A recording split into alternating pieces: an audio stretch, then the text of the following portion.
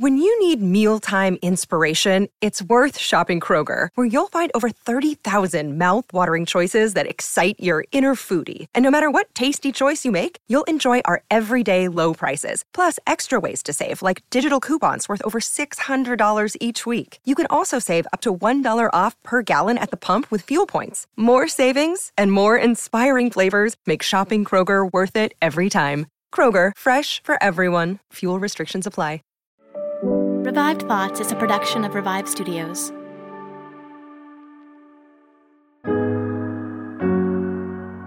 This is Troy and Joel, and you are listening to Revive Thoughts.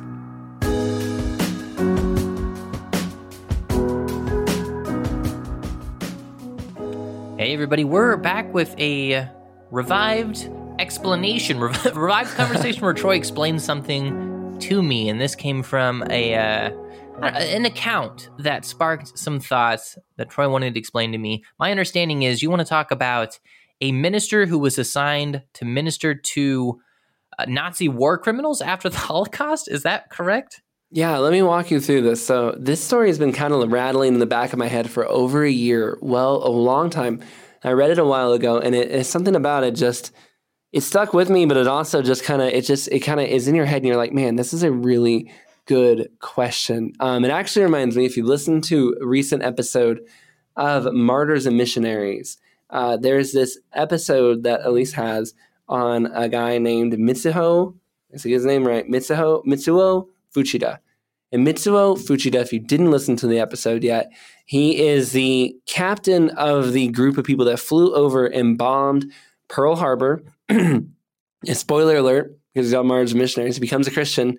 And he actually goes around America basically sharing the faith and telling other people about Jesus Christ. Now, the fact that a guy who bombed Pearl Harbor and was the leader of that attack could come to America and share his faith really tells you the forgiving nature of Christians. But you could sit there and go to yourself, okay, that's pretty incredible. But he, it was war and he's a soldier and we can respect that you're fighting for your country. But there's another story, I think, that really challenges us and a little bit in our faith. And I think it's easy to listen to this story and go, okay, well, Jesus is for everybody. But put yourself in this guy's shoes and really ask yourself, could you do what I think that this gentleman did? Because I think it's really hard what he did. This man, his name is Gurecki. And I do, we've had a recent episode where we got a little bit in trouble for mispronouncing the name. I'm going to be honest with you. This is another one where I'm going to go, oops, I'm super sorry. I don't know if it's Gurecki is pronounced correctly. I didn't get the chance to speak with him as well as he has died quite a while back. But Gurecki is what we're going to at least call him, Gurecki or Gurek. Actually, I'm going to go with Gurek. It's Gurek, Gerecke. Write in if you think I'm wrong. You probably do. All right, so Gurek here, though, he's going, hey, he is a chaplain in World War II. Now, he's a Lutheran pastor. He kind of started his gig in the 1920s, and he's been successful. He's been doing just fine. He's been known for being a guy who reaches out to the poor. He's been known for being a guy who reaches out to the sick, and he's been known for being a guy who actually visited prisons. He had a prison ministry. He's a Lutheran pastor, and he also speaks German. And when World War II erupts, his sons kind of go off to war, and they're in there and they're doing their thing. And I believe they went off as spiritual chaplains as well. And he decides around late 1940s, I'm going to jump into. He goes over into World War II as a chaplain. And he's over there, he's helping out. And he gets assigned to go to one of the concentration camps with some of those platoons. He sees, the horrors of World War II in Germany. He sees the terrible things that happened in the concentration camps. And he sees those really, really bad things. So it's not that this guy is ignorant. He knows what happened. And then as 1945 rolls around, as things are coming to an end, he survives the war. Gurek is out of there. He's living. And he thinks that he's going home. But the upper brass kind of say, hey, we really would need you specifically to stay. And he's like, why? And they're like, here's the thing. We're going to be doing these Nuremberg trials where we're going to put these, really terrible men, these Nazi leaders that we have in prison. And they were like, but one of the things we're trying to do is we're trying to, be better than the very people that, that these men were. And so we're going to give them access to a chaplain. They've been asking for a chaplain. Some of them are asking for a Catholic. We kind of got that settled. But others were asking for, a Lutheran pastor. Germany was a Lutheran country. And you're kind of the only one we could possibly think of. You're Lutheran, you're a chaplain, you're an American. So we're not trusting you to be a Nazi sympathizer. You have prison ministry experience. And again, you can speak the German, you can speak the language to them. And you've seen it. You know what these guys did. You've done this thing. Can you go and be the chaplain to these really, really, really bad men for us? Is that something you think you could do? And that to me is not a question I think most of us are prepared to handle, right? We have 2 episodes, we kind of asked the question, back in Revived Conversation recently, we said, hey, what if you're a spiritual advisor to Abraham Lincoln? Or what if you're a spiritual advisor to one of these great men? Well, flip the script. What if you're a minister to the worst people that have ever lived, right? What if you're the only hope of the gospel for men who did things that are so unspeakably evil? They're just considered the absolute worst people that have ever lived, and they pulled off some of the worst stuff. The people that he was ministered to, one of them, several of them are famous as some of the worst architects of things that ever happened. One of them will actually cause him a lot of controversy afterwards too. A gentleman that, if you know anything about World War II and Holocaust history, you've heard of him. Hermann Göring was one of the people, leader of the Nazi Party, one of the people that helped get Hitler elected in the first place. Very powerful man, helped set up the concentration camps that began the whole process. And now you're going to be his chaplain. And now you're going to oversee his life and whether or not he gets spiritually fed and gets the gospel in a sense, leading up to his death. And that's just one of those men. They're executed, I'm assuming? Like they're getting tried and so they're getting tried. Some of them get executed. Actually, not all of them do. Some of them just kind of get pushed into jail for the rest of their days. But gotcha. we're talking the worst of the worst, like the literal leaders. This Herman guy is probably going to get executed, right? Yeah, he gets sentenced to be executed, and then the night of his death, and we'll kind of get to that in a minute because it's actually something that happens the night of his death. That kind of causes a lot of drama. So some of these notorious people are men like Rudolf Hess, who was basically the fill-in Adolf Hitler when Hitler was not there, the deputy Führer. Another man was Albert Speer. This is a guy who literally is called the architect and minister of armaments and war production. So without him, you wouldn't have been able to lead the armies for so long. He's that kind of an important person and obviously very involved in all the things that Germany did. Wilhelm Keitel, the general field marshal at the time. Joachim von Ribbentrop, the foreign minister, obviously not a good guy if you're the foreign minister of that. Alfred Rosenberg, the minister of the occupied Eastern Territories. So he was and the primary author of many Nazi ideologies. So literally kind of a propagandist. I mean, these are pretty bad men. And I forgot to mention too, Göring is also the creator from earlier. The Göring we mentioned is also the creator of the Gestapo, and the whole SS movement was his brainchild.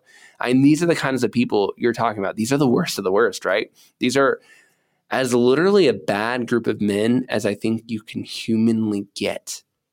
Now imagine you think you're going home. You've seen the atrocities of this war for 2 years. And the U.S. government and these different international bodies say, hey, can you be the chaplain to these guys?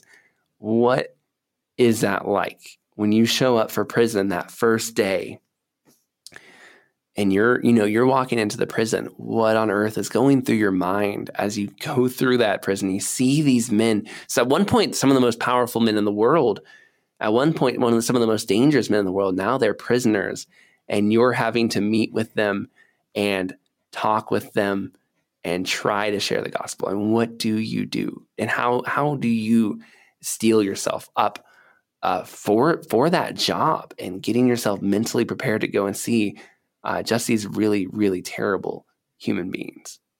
Now, he describes, it was an interesting thing about him, is that he says like some of these people were completely uninterested in God, but they were requesting a chaplain anyway. And so like one of the reasons they got a chaplain, they had a Lutheran chaplain, is that the international board and everybody was like, you can have a chaplain. And they very specifically said, give us a Lutheran. And so they wanted him there. They were asking for him to be there. They said, bring us this guy.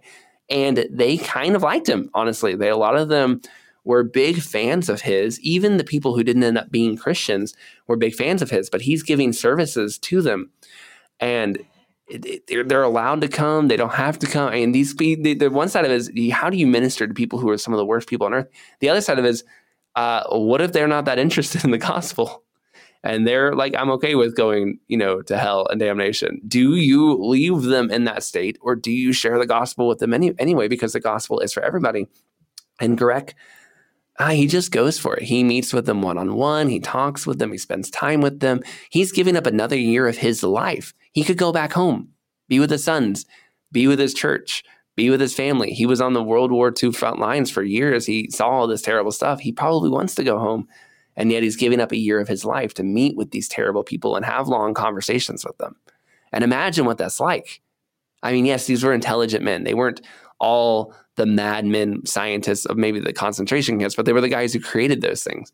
And what is that conversation like with him? Is that a conversation you would even want to have with somebody? And yet he's going at one-on-one with each of these guys to say, where are you on faith?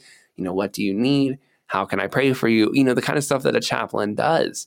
That's got to be a pretty intense job as you speak to people who, a year ago thought they might win the war. A year ago, they thought that their plan to remake the human race would succeed.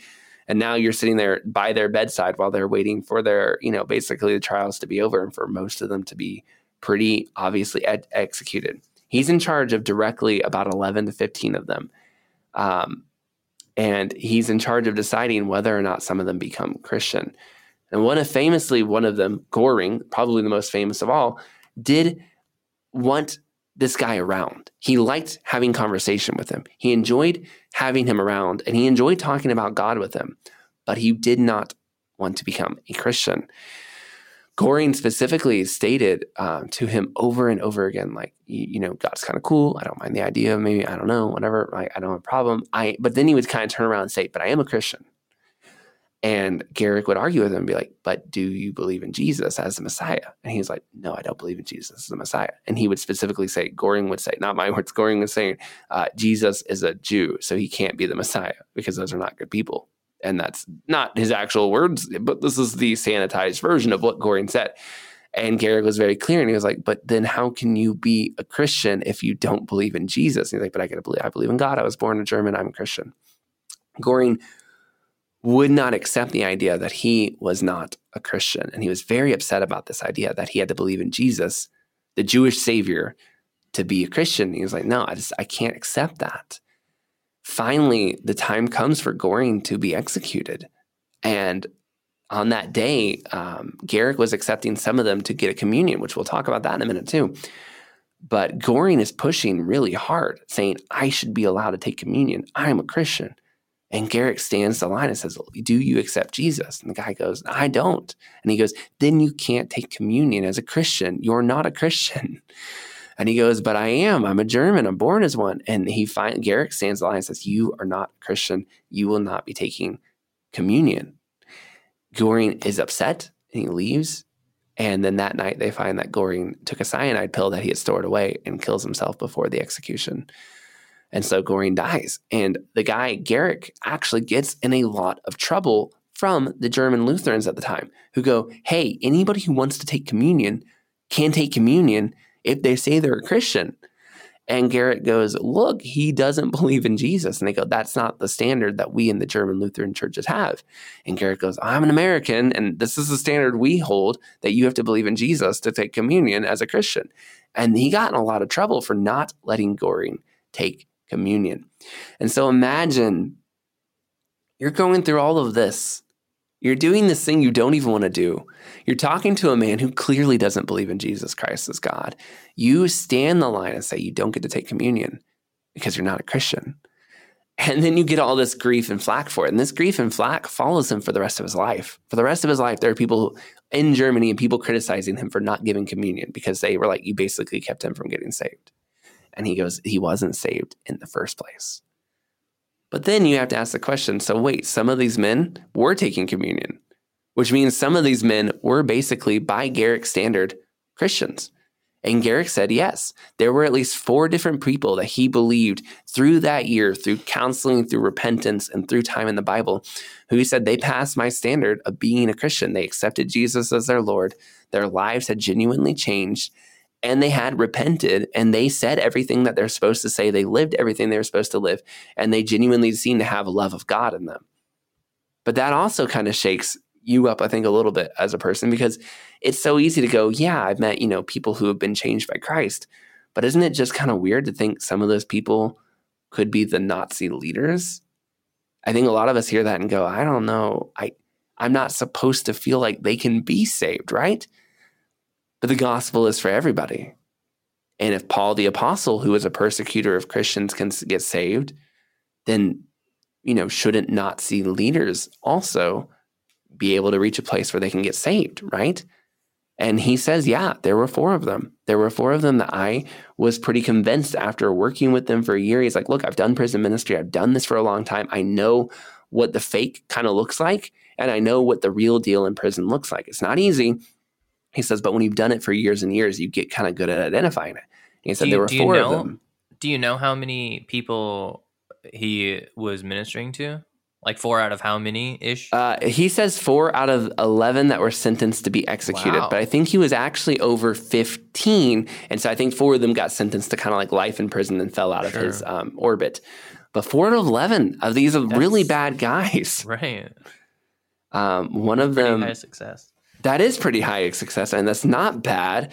One of them, Keitel, the guy who was like that German general that we mentioned, Garrick went with him, and together, the 2 of them, as he was going up the steps, because he still gets executed, right? And becoming a Christian didn't spare you from the Nuremberg execution. You still had to pay for the consequence. And as he's going up the steps to the gallows, the 2 of them were praying a prayer. Both of them had been taught by their mothers. It was a special German prayer that they had as he was going up there. And he had given this gentleman specifically communion the night before and said, like, I'm pretty sure this one, as far as you can be sure of something like this one seems to be legitimate. And Keitel had basically been like, pray for me. I know where I'm going. I'll see you again, kind of a thing. And there was a couple of them that were in that boat.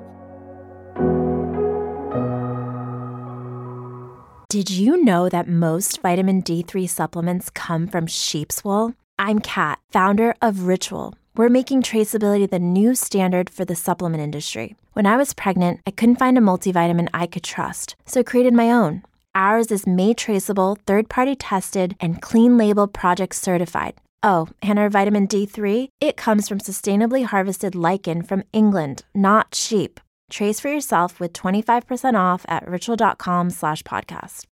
When you need mealtime inspiration, it's worth shopping Kroger, where you'll find over 30,000 mouth-watering choices that excite your inner foodie. And no matter what tasty choice you make, you'll enjoy our everyday low prices, plus extra ways to save, like digital coupons worth over $600 each week. You can also save up to $1 off per gallon at the pump with fuel points. More savings and more inspiring flavors make shopping Kroger worth it every time. Kroger, fresh for everyone. Fuel restrictions apply.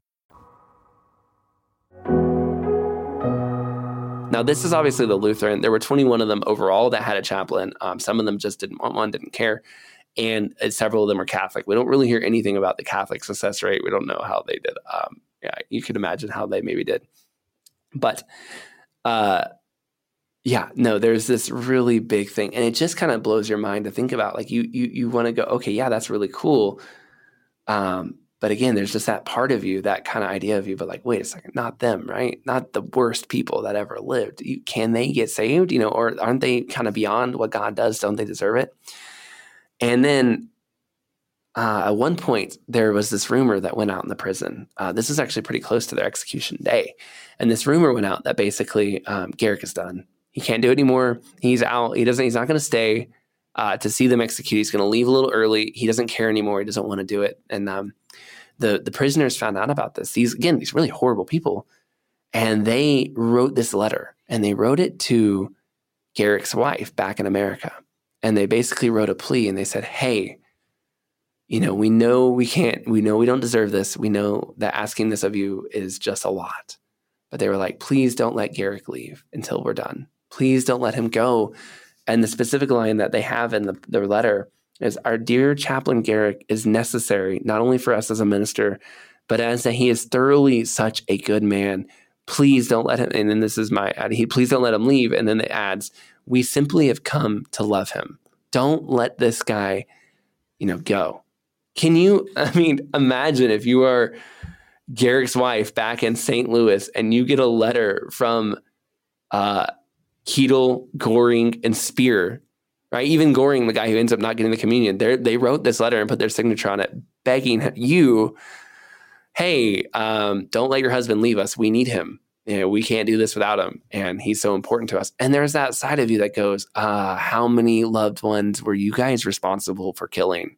How many of their letters did you let get out, right? How many people did you take care of, right? 6 million people, at least, you were involved in the direct killing of. Kind of hypocritical for you to be asking for something that you didn't spare others, right? And yet here they are begging. And notice that they're saying not just that this guy's a minister, he's a good, godly man. We need him. We're not going to be able to do this without him. And she's like, look, the rumor's wrong. Garrick goes to them. He's like, hey, I don't really know why you're writing a letter to my wife. This rumor is incorrect. I'm going to stay until the end of your execution. I'm going to be here for you, and I'm going to give communion to those of you who, we think are legitimate in it at the end. And so this story, this idea to me of what would you do in that same situation. Now, this doesn't end up, by the way, it kind of hurts Garrick in the long run. After he does this, he does go back to St. Louis. He does kind of go back to doing the stuff that he normally did before. He kind of doesn't really talk about it a whole lot. Would you? This is not like a part of his life he goes around bragging about. He doesn't do a speaking tour. He doesn't write any, big books or anything like that. In fact, it almost completely gets forgotten. But there is one group that remembers him, and that is people who thought that he was a Nazi sympathizer. Specifically, some of the Israelites and stuff were very upset with him. How dare you give communion? You did this because you were a Nazi sympathizer. You did this because you secretly were on their side and you were telling them they were okay. And he gets in a lot of trouble with people like that, basically saying and accusing him of being a Nazi because he did what he was requested to do and actually preach the gospel to them. And so he doesn't get really remembered for it, except for the hate mail that he got. And if I read the story correctly, remember, he literally received boxes of hate mail every year from people all over who's lost loved ones. And then they found out that even though they lost loved ones, these horrible monsters that did it got a chaplain at the end, and they hated him for it. And so nobody else remembered what he did but the people who hated him.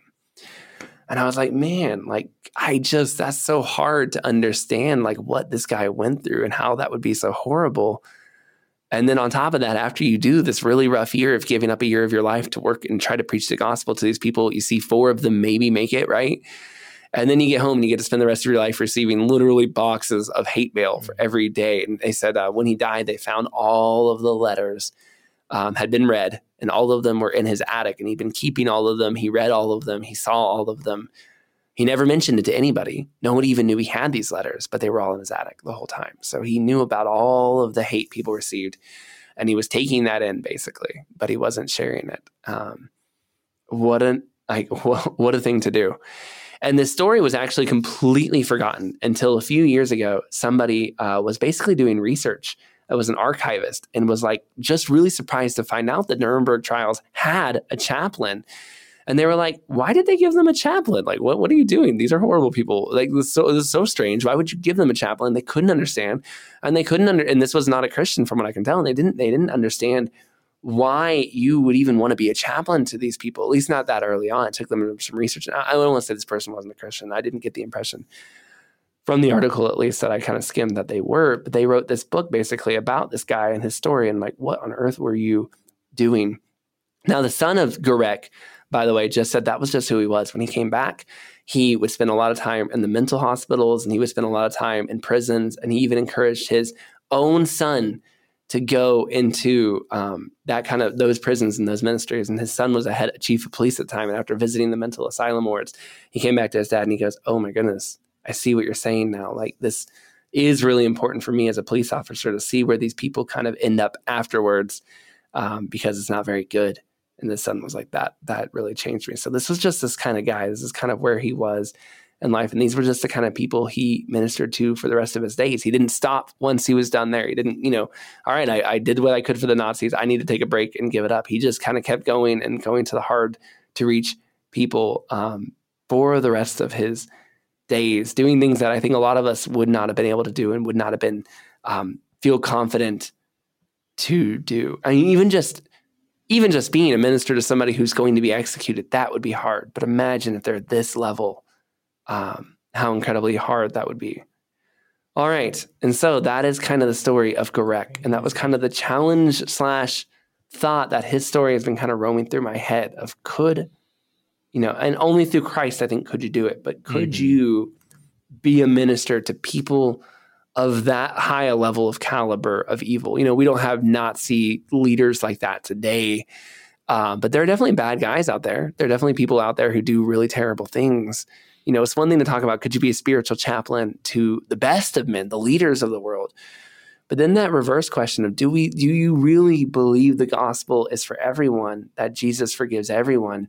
It's easy to say it, but when you have to put yourself in the shoes of somebody who went and brought it to some people like Göring, and then you have to go, man, if I believe the gospel is for everyone, I believe it's even for people like that. And I would hope that they get saved, even if they're that bad.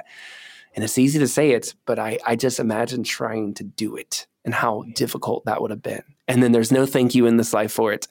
Instead, you're receiving boxes of hate for the rest of your life, and how just incredibly tough that would have been. And that was the story that I kind of was in my mind for the past year. That's fascinating. Yeah. The whole thing is kind of fascinating to me. I mean, and there is a level where it's like, wow, it's surprising that they let them have a chaplain in the first place. It's surprising that these guys wanted to hear it. And there were a couple of them just said like, no, we don't want to, I don't want to go to church. No, thanks. But just what this guy had to go through to get to church, to get to them, to get to these people, to try to reach some of them for Christ, how serious he took it. He would visit their family members when he wasn't in the prison. He was going to their family members. Many of the family members were kind of affected by his ministry as well. I mean, he was quite literally, almost working just nonstop for these people. And again, just how hard that would have been. Because remember, the story began with him going to the concentration camps. He knew what they did, and he still went that lovingly hard for them to see them come to Christ. I think that is, it shows the love of Christ, and it shows how committed he was to believing that Jesus was truly for everyone. And I think in some ways that testifies to our faith in a completely different way, but in a completely real way. That it's amazing when you hear the great ministry stories of people going to foreign lands, but seeing that, I go, wow, that guy really believed Jesus was truly for everyone. I hope I can have a faith just as strong. Yeah. Awesome. All right. Well, if you enjoyed this revived conversation, share it with somebody. You send it to someone, say, hey, listen to this kind of neat, encouraging story. Thank you for listening to Revived Thoughts. Troy, do you have anything for our listeners? No, I just hope that you guys enjoy thinking about this episode. Hope you were able to think through some of your thoughts on this as well, and maybe it'll encourage you. And we always encourage you, please share this, what we're doing here with other people. Say, hey, I heard this episode. What do you think about it? You may not agree with it. You may say, hey, I don't know what I think about this. Send us what your thoughts are. We'd love to hear from you. We'd love to hear the things that you would like us to discuss on when we do these revived conversations sometimes. If you have a topic or an idea that you think it's been about time that me and Joel tackle from a church history perspective, let us know what you would like that to be, and we'd be curious to hear from you on that as well. This is Troy and Joel, and this is Revived Thoughts.